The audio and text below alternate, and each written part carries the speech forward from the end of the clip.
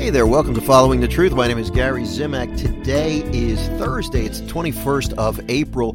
We're going to take a look at something that occurred. We're going to look at the gospel from today's daily mass, and I just want to read an excerpt from it because I think this is just such a great message. It's sort of a continuation of the gospel from yesterday. It's the disciples on the road to Emmaus. It's really the second part, if you want to call it that, of the gospel. But you know, all week, these readings, in particular these Gospels. Now, the first readings from Daily Mass, throughout the Easter season, we're going to be reading from the Acts of the Apostles. Don't not read these because this is great stuff. This is a glimpse. The first reading, the Acts of the Apostles, is a glimpse into what the early church looked like. And as you read these stories, these events that took place in the lives of the early followers of Christ, you're going to get inspired. So if you get a chance, make sure you get a hold of a missal or go online to the United States Conference of Catholic Bishops website or find a magazine like The Word Among Us or the Magnificat and read these daily Mass readings. I'm going to be focusing on the Gospels, at least for these programs for the Octave of Easter, but you got to check out some of these other the first reading, the responsorial psalm, and the gospel from daily Mass, because they're very inspiring. But again, we see a story of disciples who are missing the point. As we look at the gospel today, Jesus rose from the dead, and yet they're not quite getting it. Now, let me read a little bit of today's gospel, because I think it's a message that we all need to hear. And when I say we all, me too, I need this message.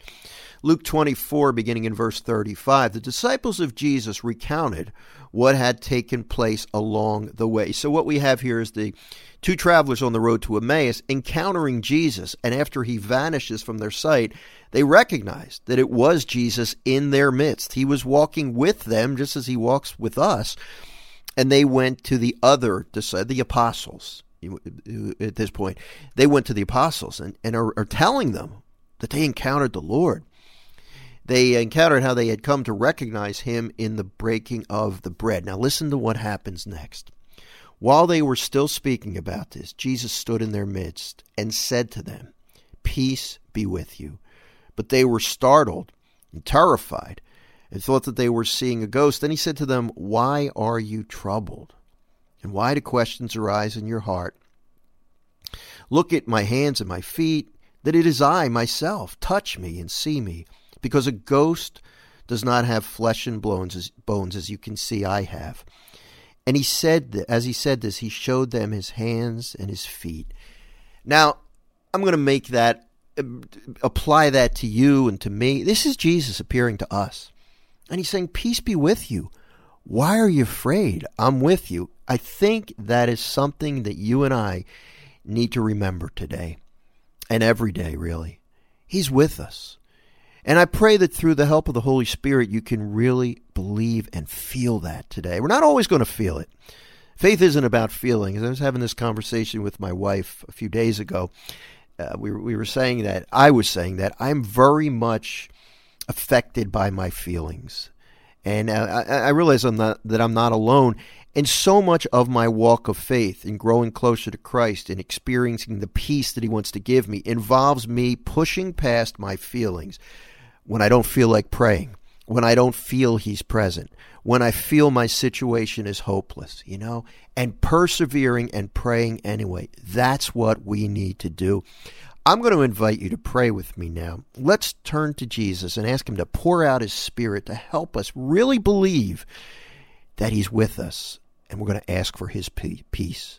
Please join me in the name of the Father and of the Son and of the Holy Spirit. Amen. Lord Jesus, thank you for rising for the dead and appearing to us right now. We ask you, Lord, to fill us with your Holy Spirit so that we really believe that you are truly present with us, that you love us, and that you are more powerful than any problem we can ever face. Lord, we ask you this day to fill us with your peace so that we can go throughout the day facing the challenges, knowing that we are in good hands. We ask this in your name, Jesus. Amen. Thank you so much for tuning in to the program, for walking with me. Remember, he's with you, and he will give you his peace if you ask for it. God bless you. Have a wonderful day. Talk to you tomorrow.